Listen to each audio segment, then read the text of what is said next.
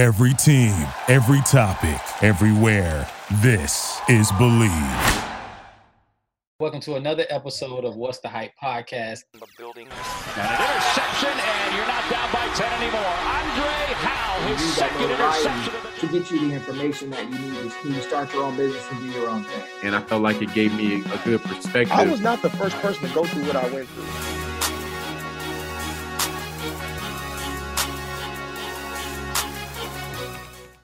Okay, so talk about your individual and team success during your time at Bethune-Cookman.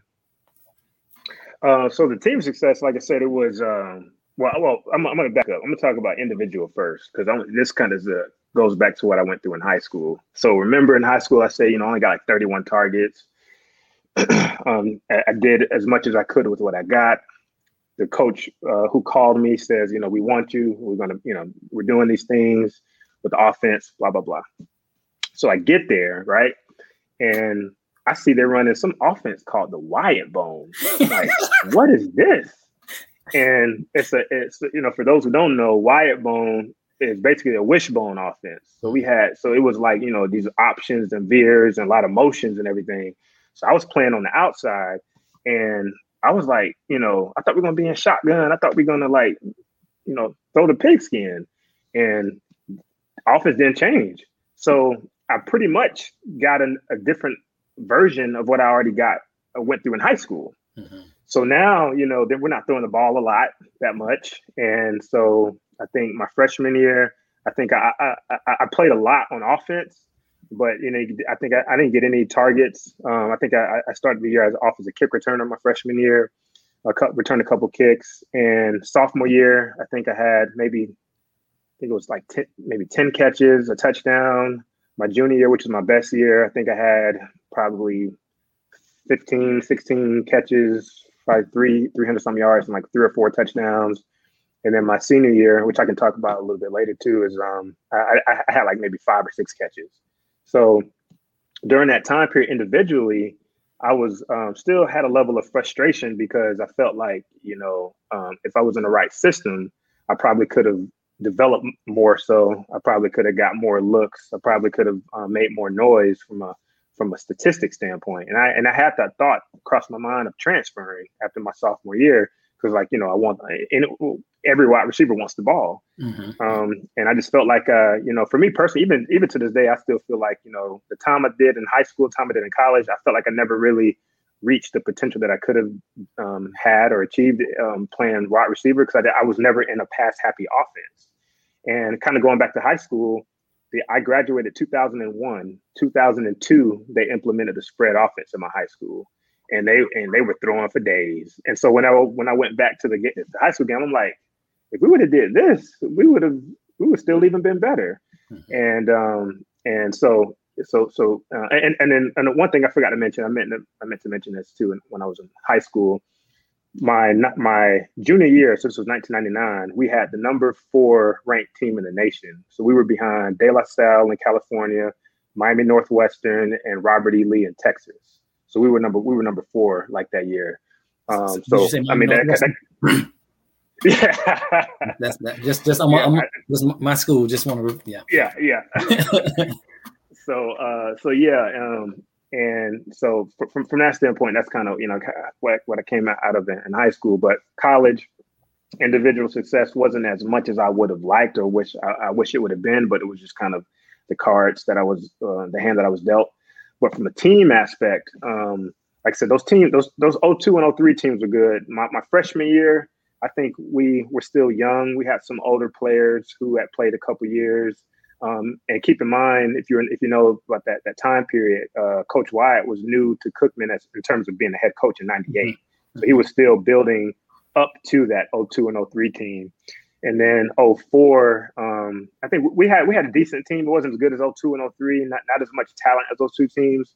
But overall, I mean, it was just fun, playing in different classics. We started playing a lot more SWAC schools during that time period. That, if you look back, that's actually the biggest attendances of the Florida Classic. That's when we broke all the records. Mm-hmm. So like in 02, I think we had 70,000. In 03, which I think is still the biggest number, we had 74,000. And that was just inside the stadium. We had, probably another 40,000, 50,000 outside.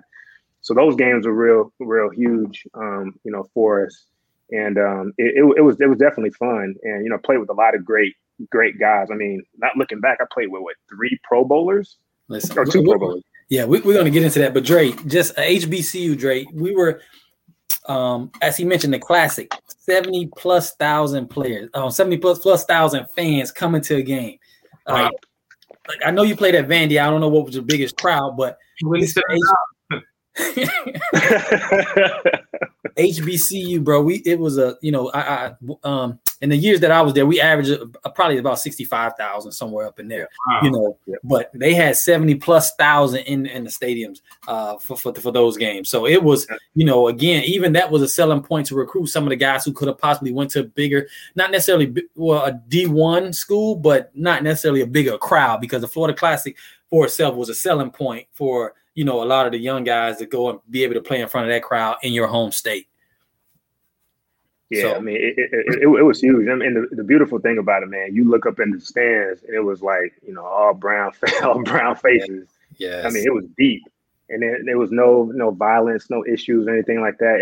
Everyone was there for the right reasons. Mm-hmm. And during those times, this was during the time when FAMU was trying to make the jump to 1A. Mm-hmm. And a lot of those years, that game was determining who won the MEAC.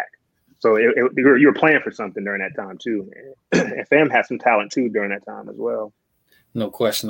So as you mentioned, you were going to start talking about some of the guys you played with. So when you talk about a Rasheem Mathis, Nick Collins, Eric Weems, so all of them, just again, you're not mentioning Alan Suba, who also went pro, and Steve Baggs, who also went pro, but these guys were all pro at one point in their career. Nick Collins has been on the ballot for Hall of Famer. If it wasn't for his injury, no question, he would have been a surefire Hall of Famer. And he still may get the opportunity to go, because in a short amount of time that he played, Super Bowl champion, touchdown in the Super Bowl, interceptions leader, all that. Did you see that coming? Again, of course, Rasheem's 14, 16, you said 10 and 14 interceptions, but did you see that coming with, again, Eric Weems, who I was able to play 2 years with? Did you see that coming, with those guys? Well, yeah, so I'm going to go one by one, because each one has their own different story. So Rasheem, I'm going to start with Rasheem first. So I get there in 2001. He's a junior when I'm coming in as a freshman. So the year before, he had 10 picks. And his freshman year, he had 4 picks. So his first year, he played corner. And then he got 4 picks. They moved him to safety, and he got 10 picks. And I remember reading about him when I was in high school. So when I get there, I see him, and I'm like, I'm like, yeah, this guy, he's good. But, I'm freshman. I'm like, all right, I'm going to try him. So, like, I remember for 2-a-days, they want, you get one-on-ones going. Mm-hmm. So I jumped to the front of the line. Like, I'm jumping in front of seniors and everything. I'm like, I want this. So I get in front of him. I never forget. I think we caught like a slant play or whatever. So normally, Jeff, you probably know, well, both of you know, normally playing wide receiver, if a defensive back is on you and you run that slant route and you get them to turn their shoulders the opposite way, like if you go into the right, you get them to open up to the side, to the left, to your left, you got them beat, like, because they're out of position. So I run that slant to him, I plant, and he turns his shoulders, and I look back at the ball, and I'm about to catch it, and then I just see a hand come by, and he just knocks it down.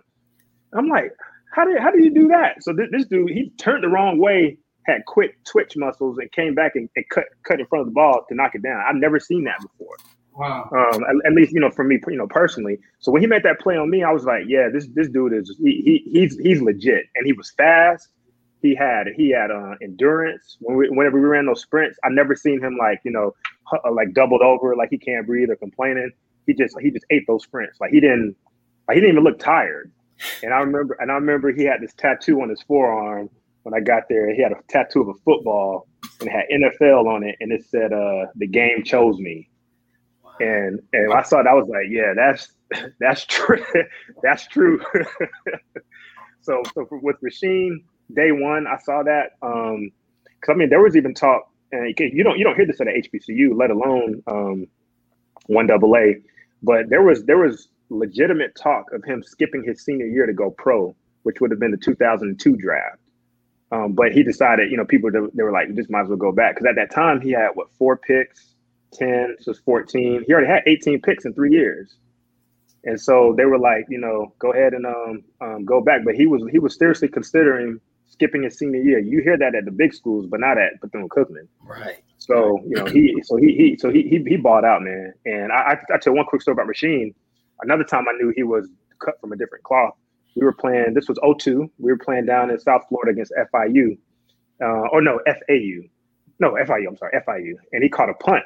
And when he caught the punt, I guess he didn't see the guy coming down from his blind side, and the guy nailed him. Bam! I mean, he ran through Rasheem, ran through him. Rasheem gets up, his thumb, this is pointing back this way. Whoa. And he just kind of looking at it, and he just walks off the field. And then I saw it, I was like, yeah, that's dislocated, broke, or whatever. And so he just points to the trainer, he's pointing to his thumb, and then he looks away. They pop it back in place. They take his glove off. They tape it. No, they kept his glove on. They popped it back in place. They taped it up. Next series, he goes out and gets a pick, takes it back like 40 yards. Like it wasn't even like he wasn't grimacing. He wasn't like, oh my God, my hand hurt. Coach, I don't want to go in. He just like tape it up, went back out there, got a pick. So like for him, I knew he was cut from a different cloth. And then if I got my facts straight, he was the second DB taken behind Troy Polamalu during that draft, or the second safety. Mm-hmm. So that lets you kind of know what kind of place he was in. So Nick Collins came in the year I did, but he was a prop 48, so he didn't play in 01. So he came in 02, and he in the beginning of the first half of the season, we knew him as like he was like like our best special teamer. Like on kickoff, he would be the first one running down, and he would just like be running through people. But it wasn't to the point where we're like, oh, he's going to the NFL. So he was playing. Then second half of that year, I think there was an issue with the starter, had some off the field stuff, so they put him in, and he started he started the second half of the year. So that's 02. 03, he's starting, he's doing his thing, he's playing. 04, he's starting doing his thing, he's playing.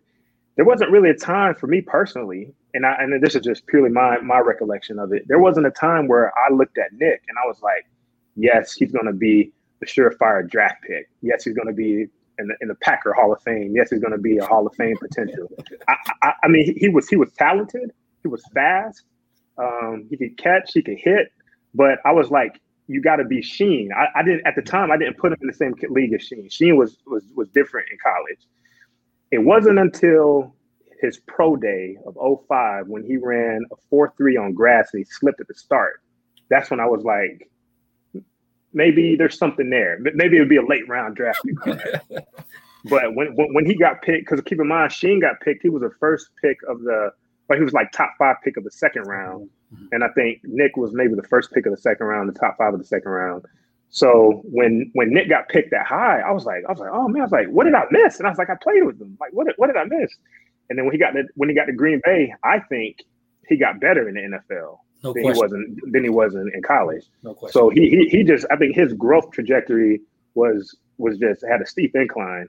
And if it wasn't for his injury, I think he would be a surefire Hall of Famer. Quick question. One of the guys who was a scout with the Texans when I was was there with them. He told me that Tampa didn't draft him because they didn't think he was smart enough to pick up the defense. And what they saw when he went to Green Bay, a more complicated defense because Tampa ran to Tampa too, so it wasn't really that complex. But again, just HBCU, they didn't see a whole lot from him. Right. Whatever happened in Green Bay, they couldn't have guessed that in a million years. Yeah, I mean, it was. I think a lot of us who played with him, I think if we were honest with ourselves, we did not see that coming. The way he balled out that he did, I think he played 7 years in the league. Did not see it coming. Very, very happy for him. I mean, he's in a Packer Hall of Fame, and Charles Woodson inducted him. So, I mean, I didn't see that coming at all. But he was definitely a good player in college. And then Eric Weems.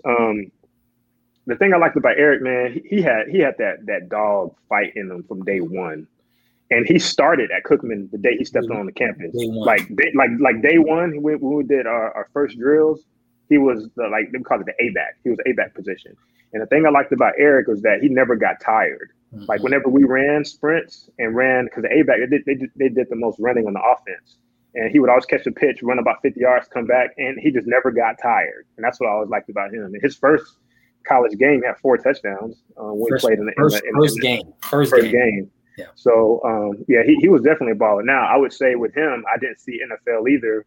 Even though he was good, I thought the size would kind of get him, and the fact that we're playing in this kind of gimmick offense. And he really didn't return kicks or punts until his senior year. And because I played with him in 03 and 04, he didn't return kicks or punts then. He was just the offensive weapon. So I was really happy to see how he was able to get on with a couple teams in the NFL and be there for like 10 years. I think he had a 10-year career. Mm-hmm. So for him coming out of Seabreeze to go to Cookman, and even at Seabreeze, you may know Jeff, Eric, I think he had 10 picks. Yeah, he was as a safety. As a safety, yeah, mm-hmm. and he was like all-state basketball, I think. So he was an athlete. Period. But so those 3 guys, that's kind of my story with them. But I would say, 1 through 3, Rasheem, you knew that when you saw him, the first minute you saw him, you're like, yeah, he's going to the league. There's no question about that. So we have Eric. We have Eric on this season as well, and he talk about from day one walking in and just starting and making plays and the relationship, the connection that him and Alan Suba had. But what he talked about, and of course, the same thing that you mentioned, like he was a guy who would never miss practice. Like he was at the point where I played the last 2 years with him. He was the face of our team, and he could have easily took a vet day, is what we call it, and just hung out. He would never miss practice, and I just knew that was something special. But then he picked up special teams, and again, Coach Wyatt was reluctant about that because he didn't want to get him hurt. He didn't want him hurt, right?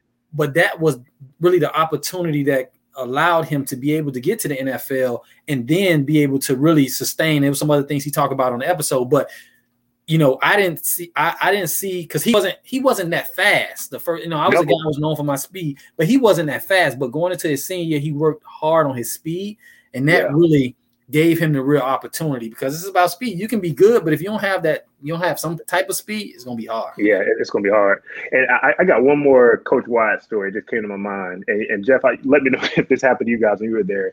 So I would bet this doesn't happen in any other college, but so during 2-a-days, right? Like back during this time, I think the rules has changed, but we used to practice 2-a-day every day. And I think when I was in college, maybe 2003, they changed it to 2-1-2. And I don't know what it is now, but back then it was like 2 a day. You had to be there. So during this time, maybe around 2002, 2003, people would get banged up. They would get hurt or whatever, and they would go to the training room. And you would, get like some stem or get some ice or get on the bike to keep mobility or whatever. And one of these years, I think I like tweaked my hamstring during 2-a-days or whatever. And I'm getting treatment on it. And I'd never forget Coach Wyatt. The only time he dressed like a regular coach was during 2-a-days. He had like shorts on, sneakers, and like a little like garbage bag top on or whatever. So he come in there, he kicks open the door, and I think the athletic trainer may have been Brad or something like that. He's like, Brad, I want you to get all this stuff out here, and I want you to put it out on the side of the field. We're not gonna have anybody in the training room. And he just walks out. So they pretty much take everything out of the training room, the exercise bikes, the machine stem stuff. They put all that on the side, and then he was like, he said you either need to be on the bike or you need to walk around this practice field with 25-pound weights. So you would had to get a towel, put it through the 25-pound weight, and put it around your neck, and walk around the field for the whole practice, no matter what your injury was. If you couldn't walk, then you had to get on the bike. But if you had like a shoulder injury or just something, you had to put that around your back and walk. You had to do that every practice because he was like, you're either gonna do that or you're gonna be out here on this field playing. He didn't want anybody in the training room. And I'm like, we're hurt. We need to get better. But I think he did it because he didn't want people to be faking or putting on so they didn't have to play. Mentality, man. Old school mentality. Man. Yeah, but that was I've never heard of that anywhere else. 25-pound weights, man. So seeing firsthand that the NFL is possible, did you have any aspiration to play the next level? I did. I think during my my junior year, which was my best year, my receivers coach at the time had said that there was some scouts who were coming through, I guess, asking about me or whatever. The only names he gave me was I think the Eagles and the Steelers. And I still thought it was possible. But I think and because scouts already knew where Cookman was because of Rasheem, Mm-hmm. and then they were already there, and I at least thought maybe Canadian football. I thought that could probably be an option, but I knew for me personally, I knew that it was going to be over for me, or that dream was just not in the cards for me. Is at the end of my junior year is when I made the decision, the pledge Kappa Alpha Psi at Cookman, and then when that happened, that pretty much, if you look at the workout schedule. I didn't have time to work out, and that was when the pro day was for the rising juniors. And so I was like, if I don't go to the pro day and at least try to get my name out there, then I'm not going to have an opportunity. But I made the conscious effort then. I was like, I'm going to focus on this extracurricular activity, and I'm just going to finish out my career at Cook and just finishing as a senior. So I had that thought and that dream up until the end of my junior year season. And then after that, that's when, in my mind, I just made that split. I made that break, knowing that, my senior year is going to be my last year playing football. And to some extent, there was a little bit of a freedom that came with it when I was clear in my head. Because prior to that, from Little League on up, whenever I would have a bad practice or I drop a pass in practice, I didn't talk to nobody because I was mad. And you could tell what type of practice I had based on my mood, even in college. And so when I got to my senior year, that's probably the most fun I had, just playing the game of football, because I didn't have this tension or this pressure to try to make a play to try to get to the league, or I'm trying to get seen or to get noticed. I'm just like, you know what? I really took in the stadiums we went to, the rivalries we had, the games we were playing, the classic locations, and just taking a minute to take it all in and still, play as well as I could. So that was like a freeing decision for me. But but it was during that time where I knew that playing in NFL wasn't in the cards for me. And I'd like to probably say too, just kind of fraternity and being a part of the fraternity kind of puts you in a different perspective as well. Because I know for me, I didn't, I stayed away. I wasn't interested. For one, the Kappas was off the yard, but two, yep. I was like, I'm a part of the biggest fraternity in terms of football, because it was just football. Yep. When I had the opportunity to join the fraternity, it changed everything now, because you got frat brothers at every school and all these different things. So it kind of, for me, it opened up just kind of seeing things a little different.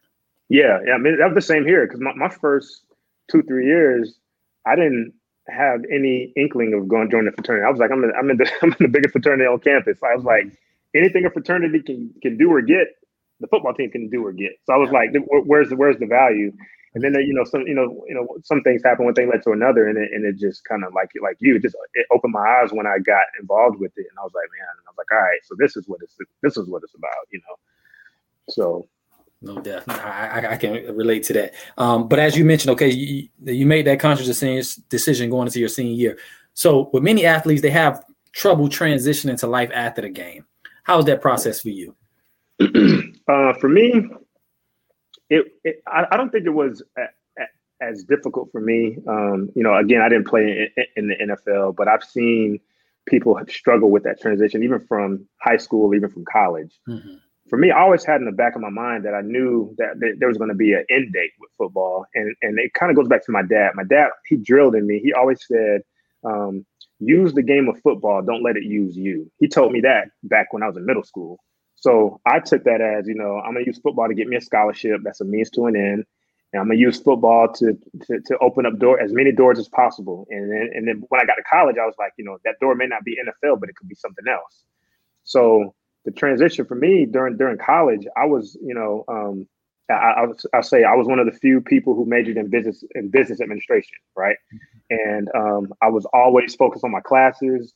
I was always I hung out with more people than just football players. I hung out with people from all different walks of life, and I think in my mind, I was always kind of thinking about, okay, I want to be if I'm not going to go pro in NFL, I'm gonna go pro in something else. So I had that thought in college. I was like, I'm gonna go pro in something else. I'm not going to just be out here trying to survive. I'm like, I'm going to be the guy in some industry somewhere. So all those thoughts started in college and everything. So by the time I made that conscious decision, it was more so about, okay, what am I going to do next? Like, what's going to be that next thing? And by the time I graduated and got out of football and I finished my senior year, to me, the toughest transition was the psychology of it. Was the first 3, I graduated in 05. From 05 to probably 08, I didn't watch football, period. Like, now looking back, I think I was probably just kind of burned out from it, because there was an element of, I didn't achieve the success that I thought my talent would allow me to achieve, because, you know, the constraints I had in high school and college, and seeing some of the players play in the NFL that I played against in high school or against in college, and I was better than or beat them. That just made me even more angry. I was like, man. So for 3 years, I didn't see any football, and I didn't miss it at all. So much so that my now wife, we started dating during that time, and we got married in 08. And I didn't really start watching football to the 08 season. And that it was a shock to her when I got back into it, and how I was like, really, the juices started flowing. She was like, I've never seen this, you know, this side of you, because she didn't see me play or anything like that. So that transition, the psychology part of it, was just for me to kind of let it go and just say, you know, that was a chapter in my life that I learned a lot of lessons from. I enjoyed it, but the football doesn't define me. And up to that point, I think it defined me, because I was like, you know, hey, I'm Patrick. I play wide receiver. Like, it was part of my introduction, so to speak. So that transition was more tough psychologically in the beginning, but over time, I've definitely learned to deal with it. And now it's just something I sit back and reflect on, and with a lot of happiness. So, you know, it was a good time. Let's talk about your career in healthcare. Did you always aspire to work in the medical field? No, I got in the medical field by divine intervention. So I graduate college, and I'm gonna try to be quick on this, because there's we can do another podcast on just how I got in healthcare. But when I was in college and I was majoring in business and I was making business connections, I connected with the vice president of human resources for all of UPS in the globe, or the world. And I was part of this exchange program called the Black Executive Exchange Program. We call it BEAT on campus. So we had executives come from all across the country, and I would be one of the hosts. I would have to dress up in a suit. I would take them to lunch, dinner. And I would show them to their classes where they gave information to the students. And we just talked about corporate America and all that. So in those interactions, I got the information from the VP of HR, and I told him, like, you know, I would be interested in working with UPS when I graduate. So he just makes a phone call to the Daytona branch, and he calls me. He's like, hey, go down to the Daytona branch off of Fentress. And he's like, fill out the application and you got a spot. So I go down there, fill out the application, and I played the Florida Classic 2004 on a Friday or Saturday. That next Monday at 6 p.m., I walk into my first day at UPS. So as soon as I made that break, I was like, all right, I'm done. We're moving forward. So I get there. I work at UPS for about. I work at the night. They call it the night shift. I work the night shift for 3 months, and then I get promoted to operations supervisor. So I'm still in college, but they want me to be the operations supervisor over the preload shift, which is the early AM shift. It starts at like 2:30, 3 a.m. and it runs to like 9 a.m. I still have 8 o'clock, 7 o'clock class, or 8 o'clock classes, 9 a.m. classes. So for my last 3 months, I would go in. I had a crew of probably 25 people. I was by far the youngest by far. I was like running, like they were unload the 18 wheelers, the 18 wheelers trucks, unload those on the belts going all over the place. I had to keep the flow going and all that. And so I would work there for from 2:30 to 7:30, get in the car, drive to my 8 o'clock class. I had like my UPS stuff. I was grungy, dirty, but I was like, I didn't care. I didn't care about wearing anything nice. I was like, I'm graduating. I'm on a mission. Like, I'm out of here. Mm-hmm. And so long story short, I thought it was going to be with UPS like forever. And one day I had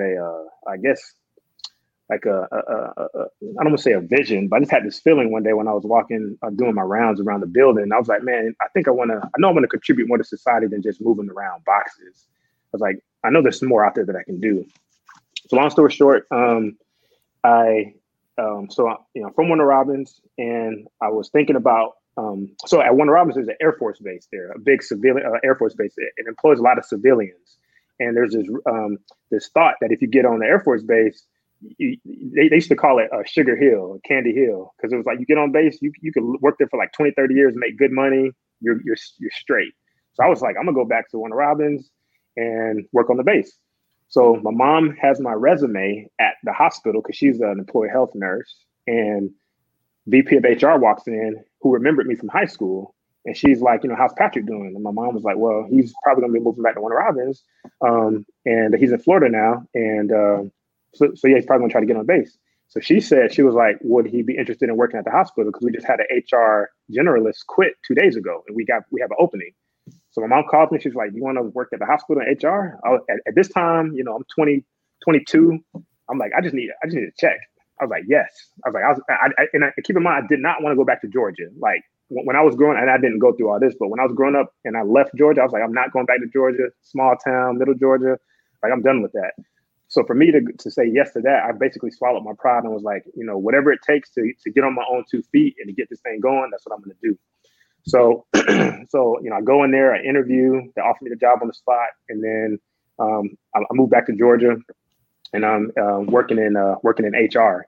And then from there, my progression has been, I guess, kind of fast. I started in HR.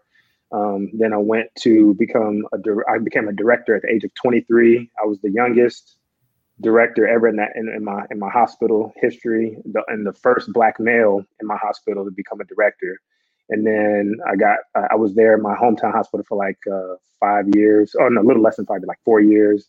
Then I got recruited to Dallas here the first time in 2012. And then I was here for a year, moved to Houston for 2 years, moved to Phoenix for 3 years.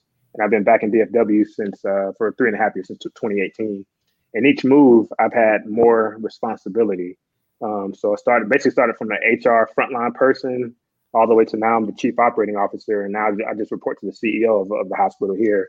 And I've had a lot of other responsibilities in between that. And routinely I walk into meetings, I'm the youngest and like the only African-American male, typically no matter where I've been at. It's kind of par for the course. And probably the only high-level college player probably too in some aspects to be able to be in that role. I mean, you don't see former athletes walking in healthcare and just kind of, working in healthcare and not many make it to vice president, as you mentioned. Talk about just a segment of the healthcare system that you have had so much success in, and what are your main responsibilities in your current role? Yeah, so my experience up to this point, 15 years, has been like in your traditional hospital setting and of different sizes and complexity. So it's timely now thinking of COVID. So if you've been in the hospital anytime recently, you got doctors, you got patients, you got towers, you got rooms, you got equipment, you got food, you got dietary, EVS. It's almost like a mini city.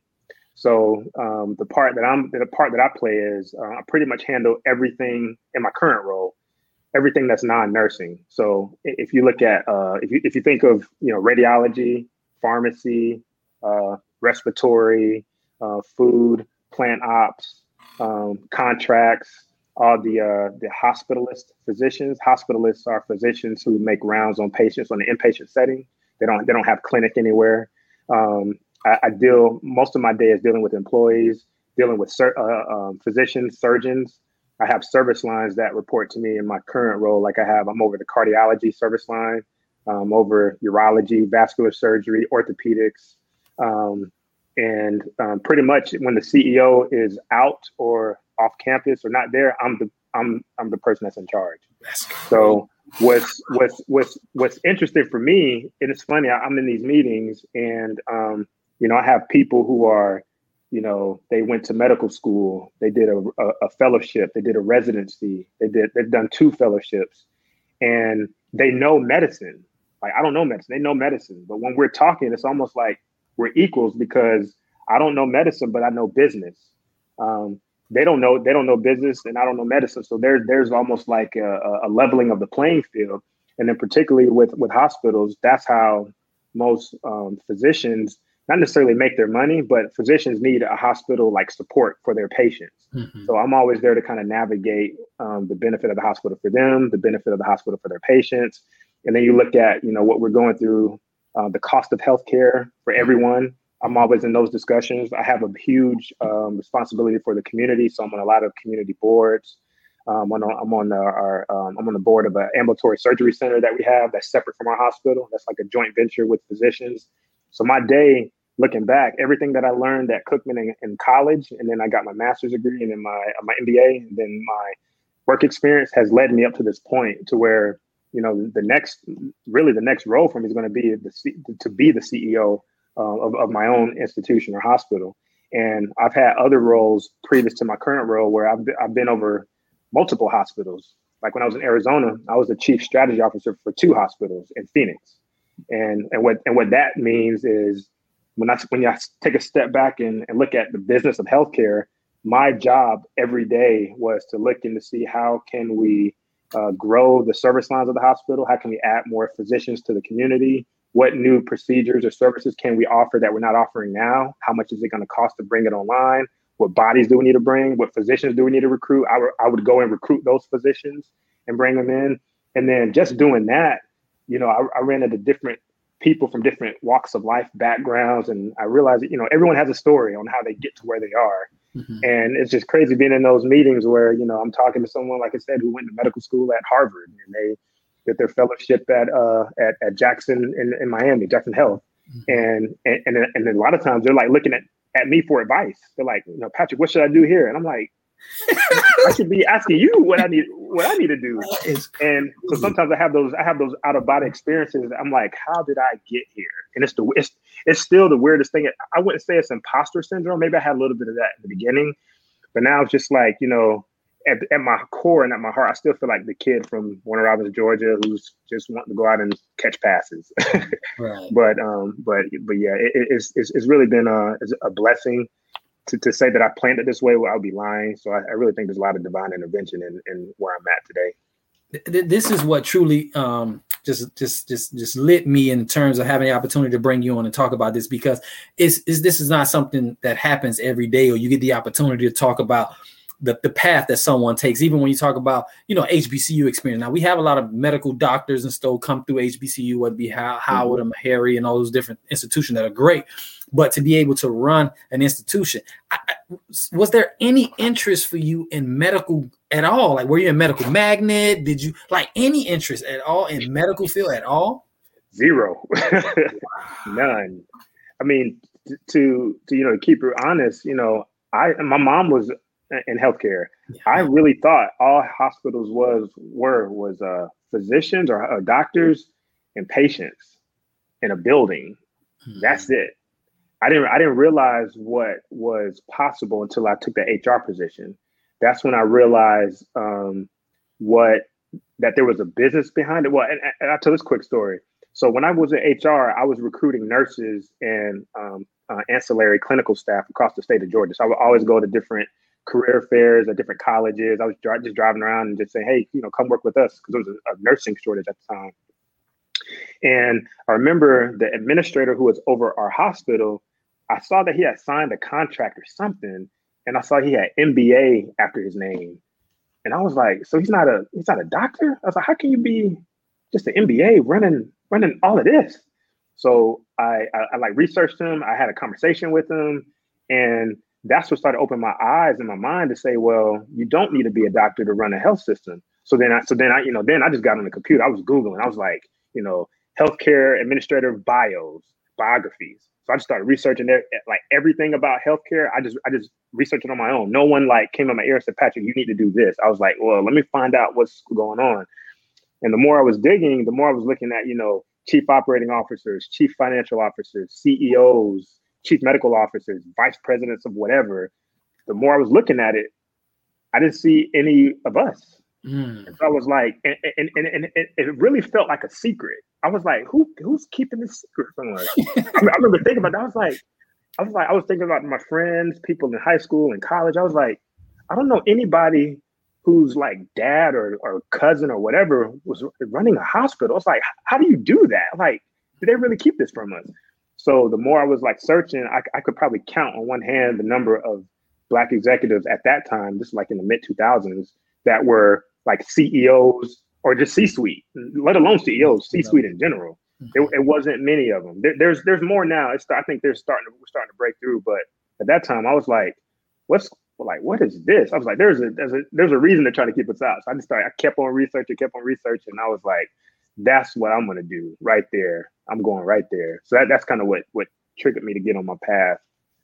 No, that's amazing, man. And as I mentioned, just highlighting just that aspect, because I'll say this real quickly too. When I got the opportunity to go to the NFL level, it opened my eyes to more than just coaching, trainer, or player, right? There was everything from, if you want to do, if you're a graphic designer, if you are in analytics and you understand that, if you are a nutritionist, it was a video, it's so many different aspects. And I said, well, I want to, let kids know that you just don't have to be the quarterback or the coach to have a successful career in the NFL. There's business on the NFL.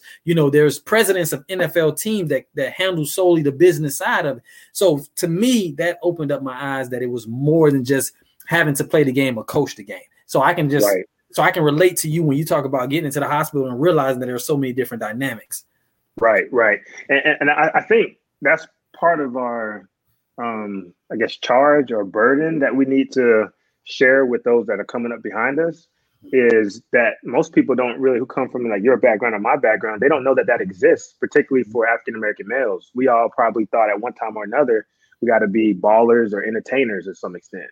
Mm-hmm. And the more I started looking at, how people make a living, not being in the medical, not being like a doctor, and sometimes they make more than the doctor. I was like, whoa, what is this?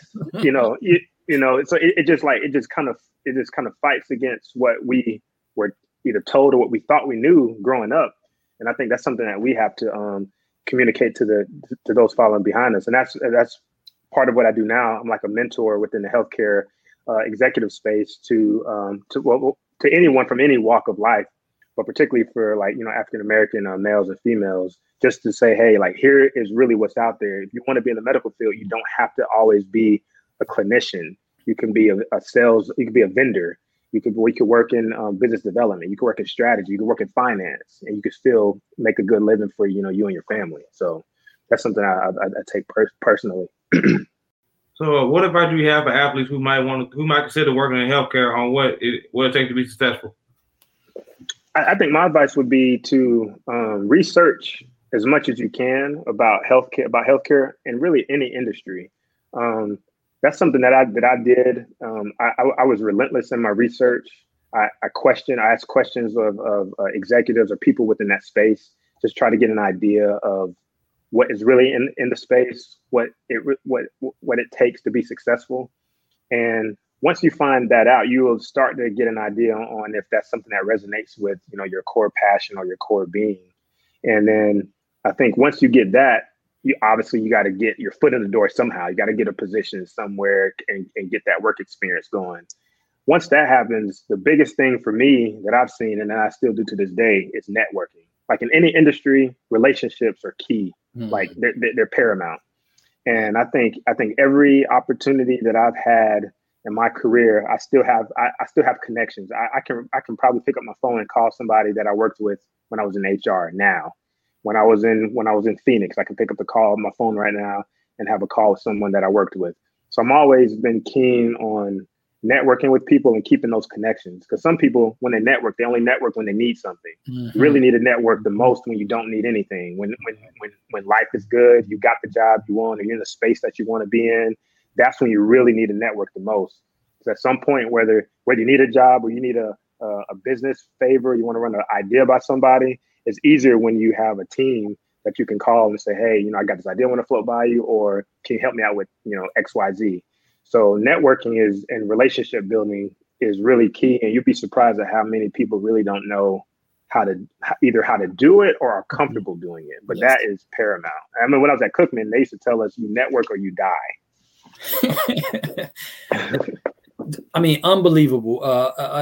In a nutshell, just that conversation or that statement that you made in regards to networking and seeing beyond, just what's in front of you is what a lot of times I will say to the younger guys when they came into the NFL, because yeah, you're told to kind of have your total focus only on the game, right? But guess what? That there's a day that your expiration date for you and your playing days.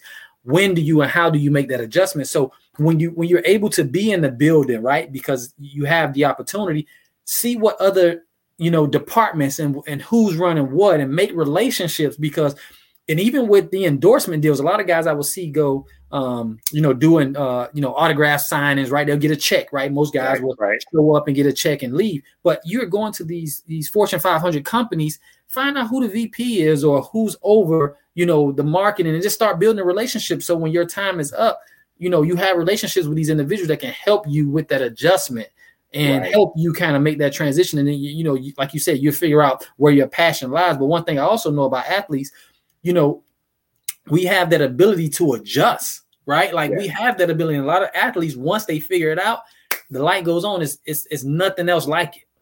Right. Like I think everything you said is key. I really think athletes are built for. I keep using the term corporate America in any space, whether it's healthcare or whatever, because I mean, there's an element of endurance, there's an element of resilience, perseverance, and there's an element of grit. And I think if you approach your passion, your career, your business venture with the same focus and intensity that you had on the field or on the court or on the diamond, that's really what makes careers and success happen within that workspace. And I think everything you said is transferable. So like my mindset that I had when I came into healthcare, that was the mindset that I had when I was playing football. Like, I always researched too to see who the best was. And I used to research to see like how did like Jerry Rice train, what did Randy Moss do. I used to catch bricks in the backyard because I read that Jerry Rice did it. So I'm like, I'm catching bricks in the summertime, I'm catching everything.